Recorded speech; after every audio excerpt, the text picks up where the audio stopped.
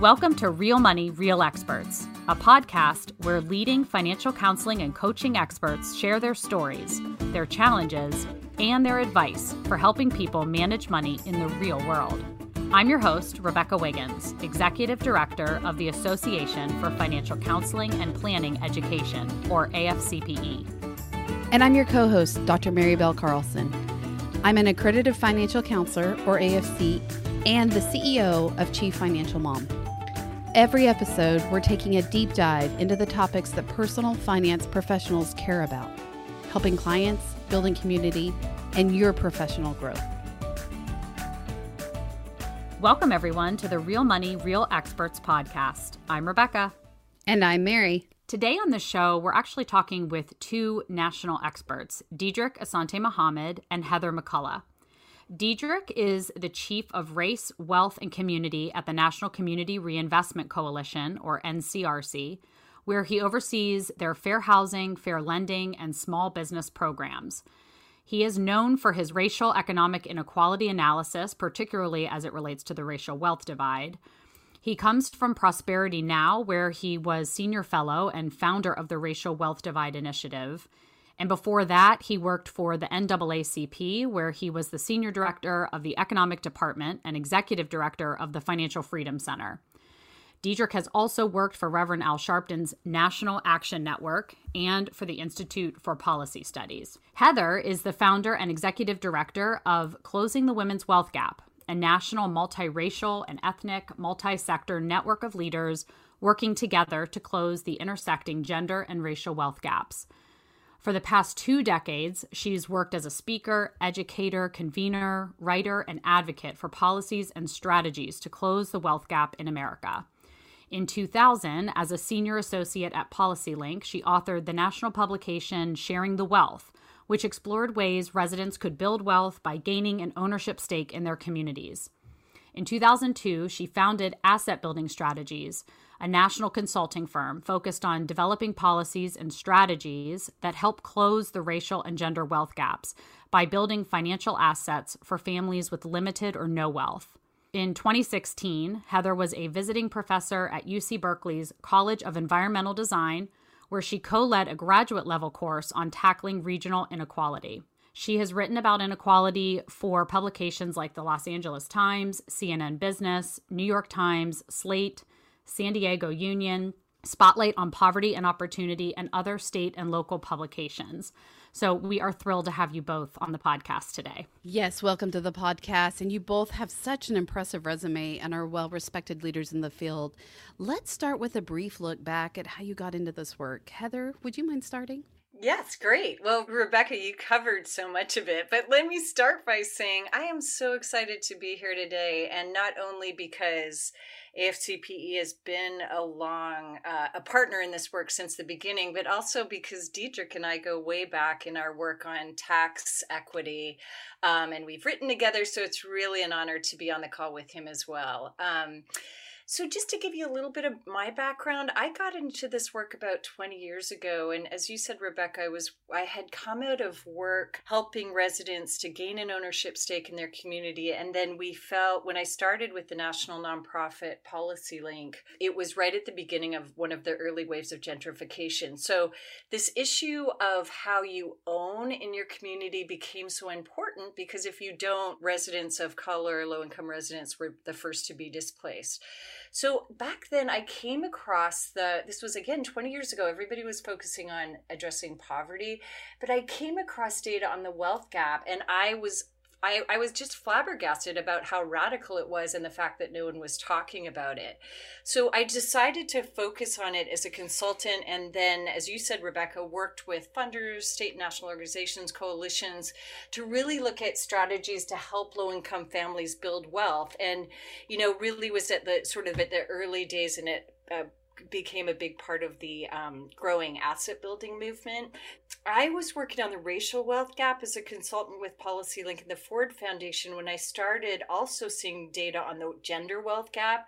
And one of the most important resources was this book by a friend of both mine and Diedrich's, Dr. Mariko Chang, who was a Harvard sociologist at the time. Anyway, so she wrote a book about why women have less wealth and what can be done about it. And that sort of led me on this journey to really figure out who's working on the women's wealth gap, how does it intersect with race and gender. So just really quickly, we now have about 550 leaders in our coalition. It started very informally and grew pretty rapidly, but they're coming from philanthropy, from advocacy groups, organizers, banks, the Federal Reserve. It's really very cross-sectoral. So yeah, I'm really excited to be here to talk about it today. Well, we're so glad to have you. Thank you. Diedrich, tell us about your background and how you got started in this work. Yeah, I'll try to go back even farther than Heather and where I first got interested in this work. I'll go back till about I was 13, which I'm getting old now, so that's like over 30 years ago. And was a book I remember that was very important to me was Black Power by Stokely Carmichael, aka Kwame Ture, and Charles Hamilton, and had been up until that point reading a lot of books by Dr. Martin Luther King. And this book really helped focus a lot on structural or institutional racism is how they framed it. Institutional versus individual racism, and focused a lot more on the economic component. And actually, I think the book I read right before Black Power was one of Martin Luther King's last books, Where Do We Go From Here? Chaos or Community. That also really was kind of the focus for Dr. King's writings on economics, structural inequality, and his push and analysis around civil rights. And so those things really stuck with me about looking for institutional inequality with an economic base. I think professionally, I was able to really engage in that. As was mentioned, I used to work for Reverend Al Sharpton's National Action Network and did a lot of national organizing with him, and people knew him at the time for focusing a lot on police brutality.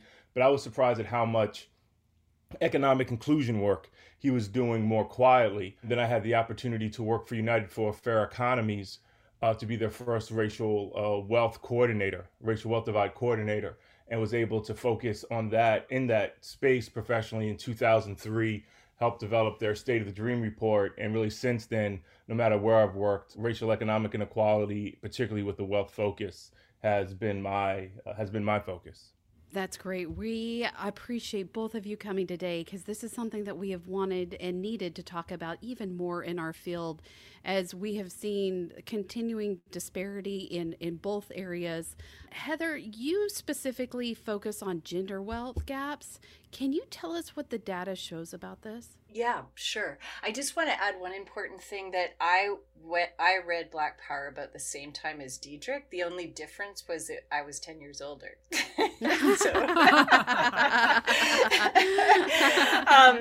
So anyway, so we all know women earn about 80 cents on the dollar compared to men. I think the most recent data was 82 cents. So we're seeing a little progress, or we were seeing a little progress there. But that's only about 62 cents for Black women and 54 cents for Latinx women. But having said that, we never talk about the fact that single women own 32 cents on the dollar compared to single men. And for women of color, it's really a chasm because of the intersecting gender and racial wealth gap. So in fact, Black and Latinx women own just pennies on the dollar compared to both white men and white women. And if we look at that in terms of dollars, that's only $200 at the median for Black women and $100 for Latinx women. But at the same time, going into this recession, women had become the major breadwinners in their families more than ever so before. This was always true for women of color. They always played a key role. But what we found just in the last couple of years is that 2/3 of all Black mothers and 2 out of 5 Latinx mothers were either the primary or sole breadwinners. So families are very dependent on the resources that women hold and bring into a family's budget. On top of that, 2 out of 3 caregivers are women. So when they take time out of the workforce to provide care, which we all have to do at some point, they lose income, they're not saving for retirement, they're not contributing to Social Security, and they're also spending down personal savings to care for loved ones. So at this time when we know women are so pivotal, they're starting with a lack of wealth, and then that their wealth is being stripped throughout their career. Heather, can I ask you a follow-up question on that? This also has implications for further along in life as well. When many women outlive their partners or their spouses, what does that mean for them later in life? Well, so it's detrimental. Women are 2 times more likely to live in poverty than men. They're much more likely to rely on Social Security. But as I just was showing, they're contributing less. So they end up in this position where they have fewer resources to rely on, but they need to spread those resources over more years. So they end up in a very precarious financial situation. And one thing I wanted to mention too before we continue to talk about the wealth gap is, could you just sort of give our listeners maybe a definition of the importance of wealth? I mean, I think sometimes when we have these discussions, the problem is that people think of wealth as something that's unattainable for them. And so can you kind of frame that discussion for what we're actually talking about when we are talking about the wealth gap and why it's so important for the long-term financial security? Yeah, when we talk about wealth, I mean, as financial counselors and coaches, you all know, like, we're really focusing on net worth. So really, what you own minus what you owe. And all the research has shown that wealth, having some sort of nest egg, a little bit of financial cushion, is so critical to how we think. It's really sort of a defining feature in terms of human agency. If you have some wealth, it gives you the ability to make choices about your life. It gives you the ability to navigate unexpected financial emergencies, or a divorce, loss of a loved one, a sick child, where you have to pay a lot out of pocket. So it's just that degree of agency and security that enables people to really live with dignity and to make the choices that they need to make for themselves and their loved ones. Yeah, that's so important. Thank you for making that distinction. So, Diedrich, as Heather mentioned, the wealth gap is further exacerbated when we see how it intersects with racial inequality. So can you tell us a little bit more about the racial wealth gap and what the data is showing, even when we're controlling for things like level of education? Yeah, I mean, when I got into looking at the racial wealth gap, because I found it a better indicator of the economic inequality that does exist, because African Americans and Latinos make around, depending how you measure it, 65 cents on every dollar that whites make in terms of income, but in terms of wealth only have 2 or 3 cents of every dollar of wealth. And I think one of the great and kind of scary aspects of racial wealth inequality is that we haven't been on a path of that bridging that we see in 2016, where we have some of the most recent data. We see that median wealth for Blacks, not including depreciating assets, is around $3,700, $3,700. For whites, it's close to $150,000. And we see that this, in I believe it was 83, where they had some of the earliest data, was white wealth was around 100,000 and Black wealth was around 6,000. So we don't see this divide bridging. We actually, in many cases, see it growing. And to me, that's an alarm that the country is in a very wrong direction, and we must change things around. And as this current context, we're talking a lot about racial inequality. I often say the foundation of racial inequality is racial economic inequality, and the foundation of racial economic inequality is the racial wealth divide. So I see it, being something that we have to deal with, and deal with in a radically different way if we want to start making progress on this issue and racial inequality as a whole. Now, I know that this is more recent data, but the COVID-19 pandemic has absolutely impacted people near and far. Tell us, do you have any updated data of how people of color are being impacted by this pandemic? There's not new data on wealth per se, as I'm looking to develop a wealth estimator so we don't have to wait every 3 years for the Survey of Consumer Finance to produce new racially broken out data. But it is clear that Blacks and Latinos have been disproportionately impacted in many different areas. Particularly, we've seen in entrepreneurship, we've seen, I think it was some report that came out recently that they estimate that 40% of Black businesses have been shut down due to COVID. And I think for whites, it was around 12 or 13%. For Latinos was somewhere in between that. I forget the exact number for Latinos, but higher than whites, a little less than Blacks. So we see that and which makes sense because, entrepreneurship and wealth go a lot together in that it takes wealth to develop a strong business. And when you don't have much wealth to invest in your business or to fall back into hard times, you're much more likely to lose that wealth. And I think one concern people are having as well is what effect this will have on the biggest asset that most people have on home ownership. And having this radical low level of wealth, Blacks 3,600, Latinos around 6,000, will this lead, if this continues on as it looks like it's going to continue on, this COVID recession, will this lead to foreclosures and loss of homes? Blacks and Latinos have just been seeing an increase in their home ownership rates since the Great Recession, getting up to 48% for Blacks and almost 51% for Latinos from a low of around 40%. Will that, start declining in the next 6 months or a year? Diedrich, I work at the University of Georgia as well, and one of the things that we're hearing as students are starting to come back to class and things is that some of them are in a predicament because of this racial wealth divide and some of the other situations that they live in, but they're coming back to a very difficult predicament. Am I able to go back to school and continue my education?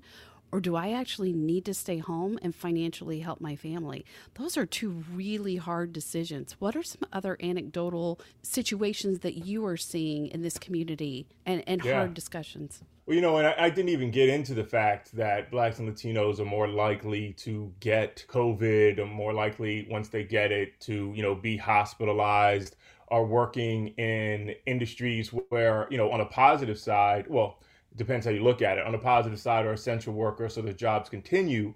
On that negative side is it puts them much more danger to getting it.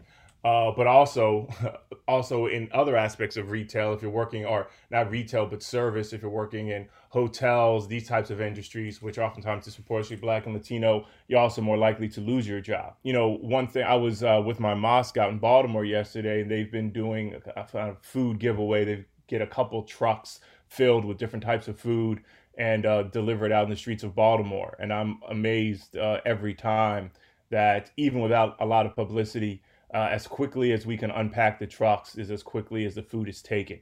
As usual, crises most affect those who are most economically vulnerable. So that's true for African Americans, Latinos. And one thing on your story is, one question I have is it, a challenge for students is even if they go back home, are there jobs for them to go back to, right? Because so many of the jobs for young people, waitressing, these other types of things aren't happening at that capacity anymore. So I think it is a very serious economic challenge for many. Absolutely. And it goes even into the education system as a whole, not just university education, but public and school education, in the fact that I even had a student last semester reach out to me and say, hey, I don't have internet at my house. I cannot complete my assignments. And he was having to drive to the local library, which was closed down, and actually sit in front of the library to try to get a Wi-Fi signal to complete his assignments. Very different situations and circumstances that we just aren't aware of. It's incredible. Well, and let's also too, that's higher education. But I mean, now it seems that, kindergartners through 12th grade through college, everyone has to have a computer. Everybody has to have internet, and everybody has to have a room that's quiet so they can do their work. And, most people don't live in that situation where there's a room for everyone with, strong internet and a computer to do work, and I always wonder too, how do if you're supposed to do virtual schooling, but you have an essential service job, how do you balance that, particularly when oftentimes daycares aren't open? So I think, I think we're still at the beginning of this economic COVID crisis. Now, Heather, let's turn to you. How has the COVID-19 pandemic impacted women's economic security? So before the crisis, December 2019, women were the majority of the private sector workforce for the first time in history. We made up 50.4% of the workforce. Of that, women of color were on track to become the majority of the female workforce. But women also were in this situation of extreme financial insecurity. So I cited the wealth gap data. It basically means, especially for women of color, they had no financial cushion, no nest egg to really fall back on in times of crisis. And they were facing a lot of, not only was there this issue of, because of the historical policies that drove their gender and racial wealth gaps and created this limited wealth for women to start with, they're also facing structural challenges that meant that women tended to be segregated into low-wage jobs. Many were working multiple jobs. Most of those jobs had no benefits. So they were in this situation where they didn't have access to employer-provided, paid sick or family leave. So along comes the crisis. So when COVID hit, first of all, a lot of folks called it a she-cession. Women were the vast majority of workers who lost jobs right away. We all saw it: restaurant industry, hospitality, retail, domestic workers. 9 out of 10 were women of color, and most of those were immigrants that were laid off, immediately. Then we also, through conversations in our networks, have talked about this fact.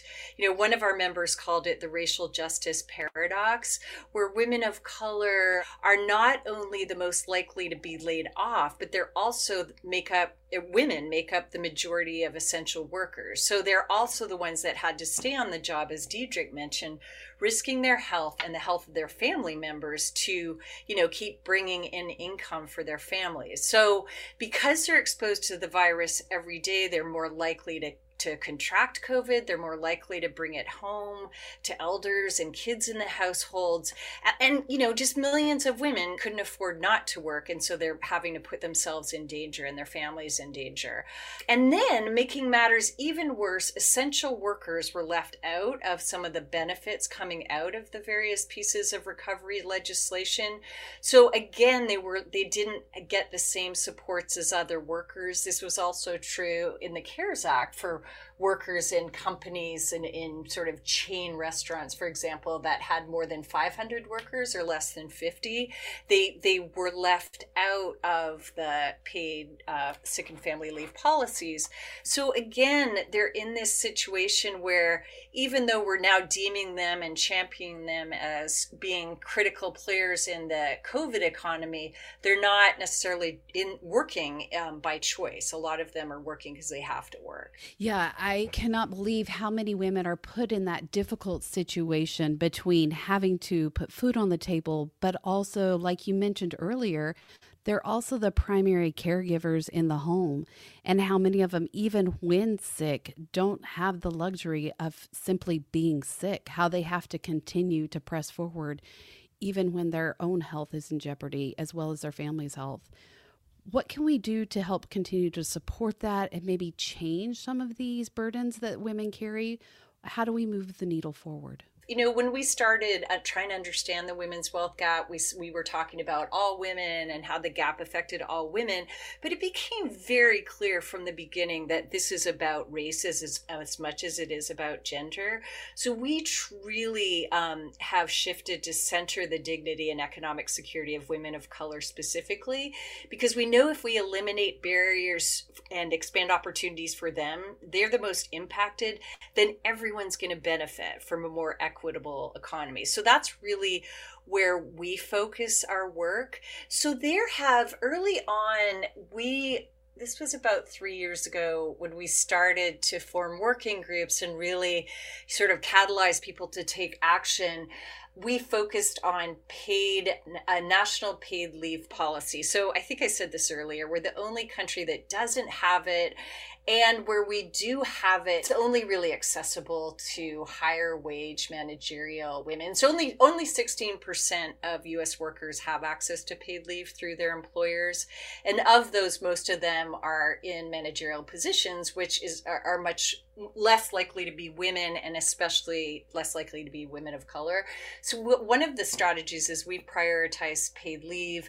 There's been a huge national network. I mean, on the upside in the recovery packages, we did see that it was the first time that we actually had Democrats and Republicans coming together around a national policy. But we're really focused on making sure that it's a policy that gives women of color full replacement of their wages so that they can afford to take paid leave when their family members are sick. And I'll talk more later about how your members can engage around that policy work, but I just wanted to answer your question about sort of what folks can do. I think that's a promising example. Absolutely. And Diedrich, I want to follow up with you on this idea as well.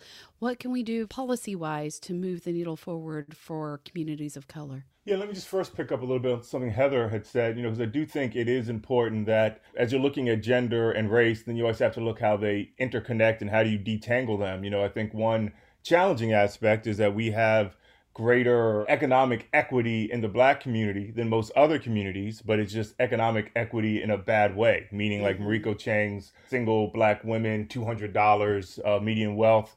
You have Black men at $300. So, pretty close, but the problem is they're both pretty close to zero and have very little in assets. And you see those that are in racial groups that have higher amounts of assets have the higher disparities because there's actually wealth to have disparities, or even unemployment. Black men, Black women, I think it's like 16.2% unemployment versus 16.1%. So there's a equity in the Black community in terms of inequality, not complete equity. Black men do make a little bit more than Black women, but still have a much greater distance to even Black men to white women's salaries and definitely white men's salaries.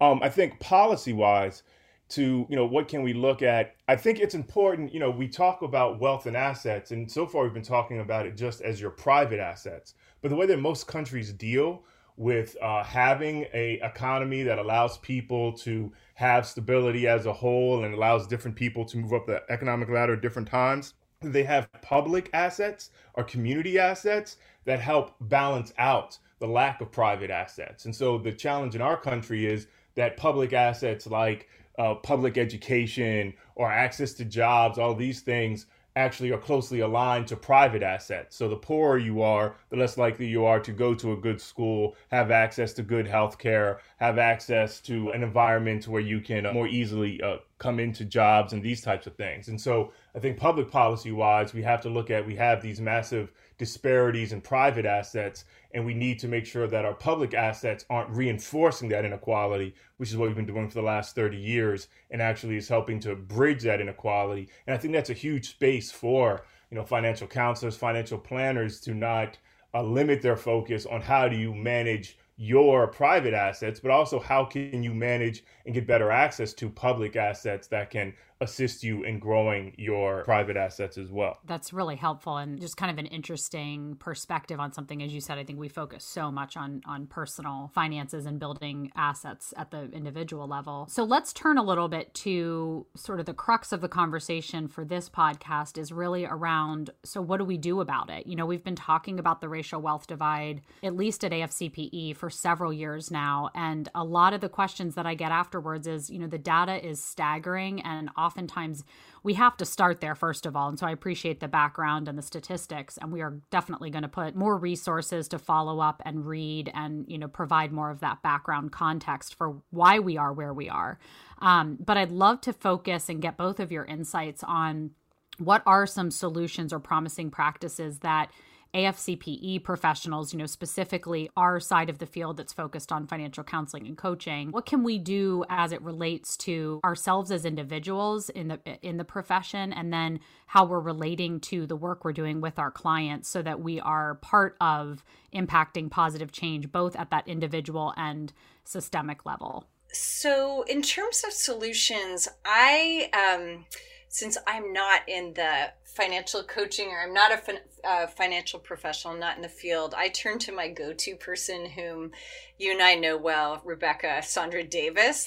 And what she shared really reinforced what we believe is a network. And that is that these inequities are really driven by systems more so than individual choices. But when it comes to financial professionals and financial organizations, what Sandra said really echoed what we believe, which is that you can be most supportive of women, of communities, by really understanding the difference between personal responsibility for your individual financial circumstances and these broader systemic issues that create and perpetuate a lack of choices, that perpetuate, inequities in all different aspects of our lives, housing, education, etc., as Diedrich said. So again, what Sandra's advice was that in one-on-one work, it's critical to support personal choices, and also to invite clients to help them understand that this isn't just about them. It's about these systems that are impacting them, because knowing that really helps to empower you to make changes. And if clients are interested in being involved in these broad discussions about broader systems, connect them to us, connect them to Diedrich. If they want to be involved in advocating for changing those systems, we are trying to create so many opportunities for professionals like the folks listening to this podcast, as well as the women who are directly impacted by these systems, to really lift up their voices and to let them be the voices for changing those systems. So, we'll do the heavy lifting in terms of the policy and private sector changes, in terms of the changes to make systems more equitable. But we totally welcome any of your members to be part of our brain trust and to be, just helping us to figure out what the solutions are and what women need now, especially in this context of crisis. Yeah, and I'll jump in on this. I think some of the heavy lifting that can be done by financial planners and counselors, and have done, various work with the AFCPE over the years, is, I think we're still such a beginning phase of identifying what are promising practices, what are best practices in strengthening financial stability for households dealing with racial wealth inequality. And I think there's a lot of work to be done on that, to help highlight that, because I think I don't see much coming out of the financial planning community on what can bridge the racial wealth divide, but I do see some great opportunities to strengthen the financial kind of stability. To, if your client starting off with only having $1,000 in the bank, how can that move up to $2,000 or $5,000 over time? But even just developing timelines of, what does it mean for a household that's in a community of deep asset poverty, that even if their income might make them look like they should be at one place, their wealth places them at another, and what is the time frame it would take for a household at that level to move forward their credit score, or to take these things forward, and why do Black households of higher income need to be more conservative in the way they deal with their limited wealth? And the answer is obvious, because they have such limited wealth, and they actually are much more likely to have less friends and family with financial resources to support them. But to really develop financial education, financial planning based on the experiences of Blacks, Latinos, Native Americans, and not so much on the, kind of white median household, I think could be very helpful. Absolutely. I appreciate both of you and how you bring these situations and concerns to our attention, because I think part of it is just being aware of what's going on and knowing the numbers and knowing the staggering differences, and then figuring out what we need to do to be a change in our community and in our area and sphere of influence. So thanks to both of you for joining. We have something at the end of each interview that we'd like to get the guest 2 cents or biggest takeaways for our listeners. If you had one piece of advice to offer other financial professionals, what would it be? My piece of advice is that, as most financial planners, financial educators, are educating around, personal finances and helping people understand, the economy, where they fit in the economy. And I would just ask them to add in a racial economic analysis into that. And so people understand that this might be the median income of the country as a whole. Here's median income for whites, or median income for blacks. Here's median income in your local area, home ownership, these types of things. So people can kind of get a better sense of where they are situated to others. And then, of course, obviously the next step will be how to move them forward. But I think it'll just kind of help them understand at the front end the challenges and the time commitment necessary to move forward their own personal finance. I would just love to see your listeners really recognize their value as translators. And by that, I mean that you all are the essential workers really on the front line of family economic security. You're seeing things every day by just listening to folks that many of us can't see, folks and policymakers, the media don't see. So I just really hope that you see yourselves in that role, and that I know it's a lot, but just try to get involved in networks where these discussions are taking place, so you can really ground and educate people about your own experience and about what you're hearing from the voices of folks that really need systems change and supports. Yeah, that's great. Thank you both so much for joining today. I have learned a lot. I always learn so much from both of you. And we're going to put a lot of resources in the show notes because, of course, we could talk about any one of aspects of these discussions that we've had today for hours. It's so complex. And so, there's a lot of education that needs to happen, and we want to help facilitate that. And so I'd love to get other resources from both of you, and we'll include those in the show notes for our listeners. But thank you so much for being on today, and for the great work that you're doing, both in the leadership that you have in the field. And we look forward to working with both of you to continue on this journey and hopefully making positive change to close the racial and gender wealth gap. Thank you so much. Great to be on.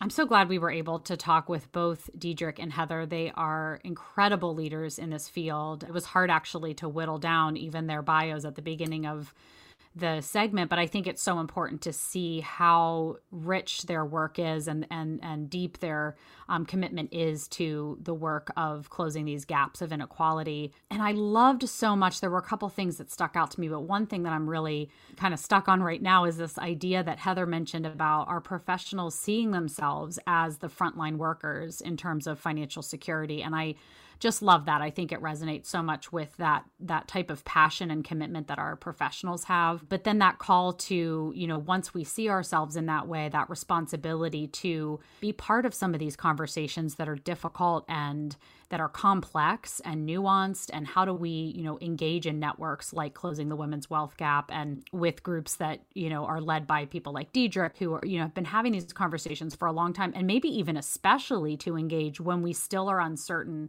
or have doubts or discomfort around it. So I took a lot away from the conversation. I always learn so much from them. And I feel like our show notes are going to be really long, but it's just such important information and a great discussion today. Rebecca, I just feel like I am swimming in not just a pool, but in an entire ocean. They have opened up so much of a universe of issues or things that maybe are in front of us that we don't see clearly, not just talking about the statistics and the numbers, which are staggering and appalling, what the great divide is in what we're seeing today in terms of financial security for people of color and gender, but in terms of even what do we do at home? How do we help? Like sometimes as I think about it as an individual person in an individual community in a very small space, sometimes I wonder, how can I be an effect for change? And I think so many of us wonder that question, like we want to help, we want to be a part of it, we want to help close this gap and change these numbers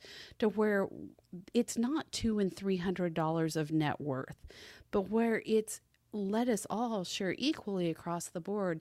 And I think in that, sometimes we get so overwhelmed by swimming in this large ocean and yet not even knowing how to swim that we sometimes just shut down and say, I can't do anything. And I don't think that's the answer as well. I think that part of it is starting to have conversations just like we had today. And that is an awesome first step, is becoming more aware. And then taking that awareness and in putting it into your life and into your practice and into your clients and seeing where your own racial and gender divides are and trying to be more equitable, not just in terms of assets, but in terms of advice and in terms of helping others. Are you really reaching out to those that are vulnerable? Are you giving your time? Are you spending it? And some absolutely can say yes to this.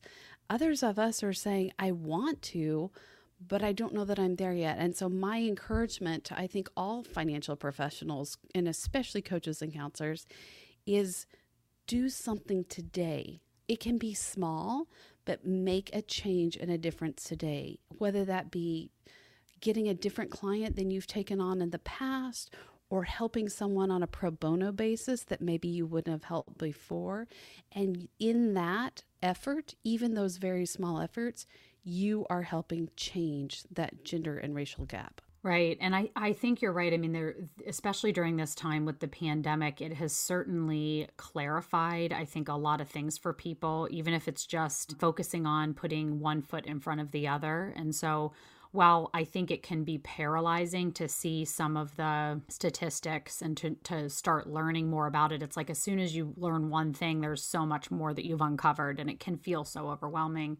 But I think you're right. It's like, what is that one next step you can take, and not to judge yourself on that. You know, it depends on where you are in the journey. And some people are focused on that individual learning, and other people are ready to advocate for policy change, and some people are right in the middle or beyond that even. And so I think it's not about the judgment, but as you said, taking the next step. And even if it feels small, there's ripple effects from all of this, even conversations you have with loved ones or kids, or, you know, especially during times like this where things can feel so polarizing. So I think you're right. And that's one of the reasons why we wanted to have them on, is just to continue the conversation and make sure that we're aware, but then move to action through that awareness. And I think that's the key.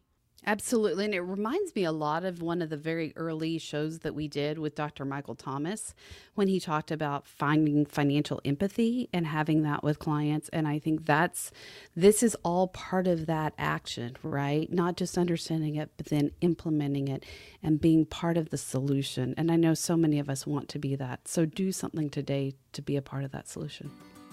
If you enjoyed the show today, be sure to subscribe to the podcast so you never miss an episode.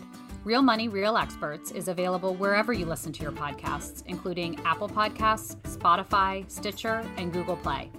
Share it with a friend and leave us a rating and review. This helps others discover the podcast too. Thanks so much for listening.